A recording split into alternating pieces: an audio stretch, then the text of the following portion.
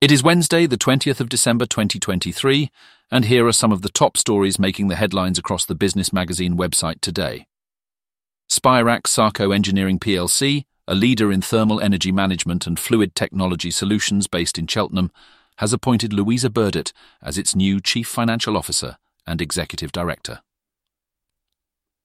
Set to begin her role in July of next year, Burdett carries a wealth of experience from her time as CFO at prominent UK-listed companies such as Meggitt and Victrex.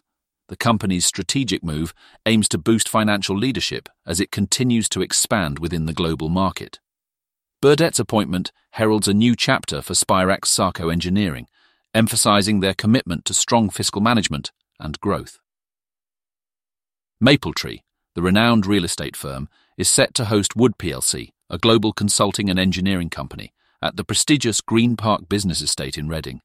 With a history rooted in Aberdeen and an extensive team of 36,000 professionals operating across 60 countries, Wood has slated August 2024 for the relocation of its Reading workforce. The transition involves moving from the Shinfield Park location to the modern premises at 400 Longwater Avenue, marking a significant step in the company's operational evolution. This move underscores Green Park's growing status as a hub for leading professional services and technology firms.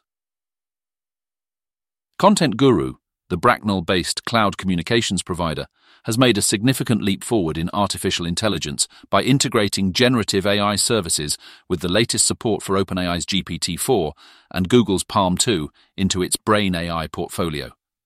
This strategic move allows companies to deploy Brain as an AI orchestration layer, tapping into powerful programs such as Google Dialogflow, Azure AI, and IBM Watson X. Significantly, customers now have the freedom to choose and utilize any AI program that best suits their needs, harnessing the individual strengths of each of these cutting-edge models. That's it for today. For more, visit thebusinessmagazine.co.uk. We are back tomorrow. Goodbye.